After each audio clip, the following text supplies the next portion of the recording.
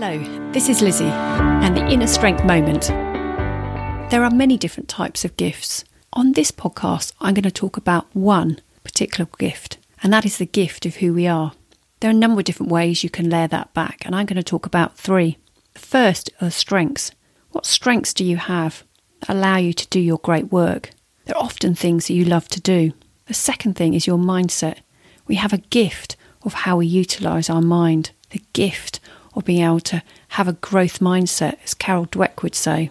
And thirdly, is experience. We have all different types of experience, and they're gifts, every single one. We have moments that we enjoy and moments we are less keen on, and each one is a learning opportunity to improve the next. As you leave this podcast and consider what you're going to do next, just remember the gift that you always have and you walk around with.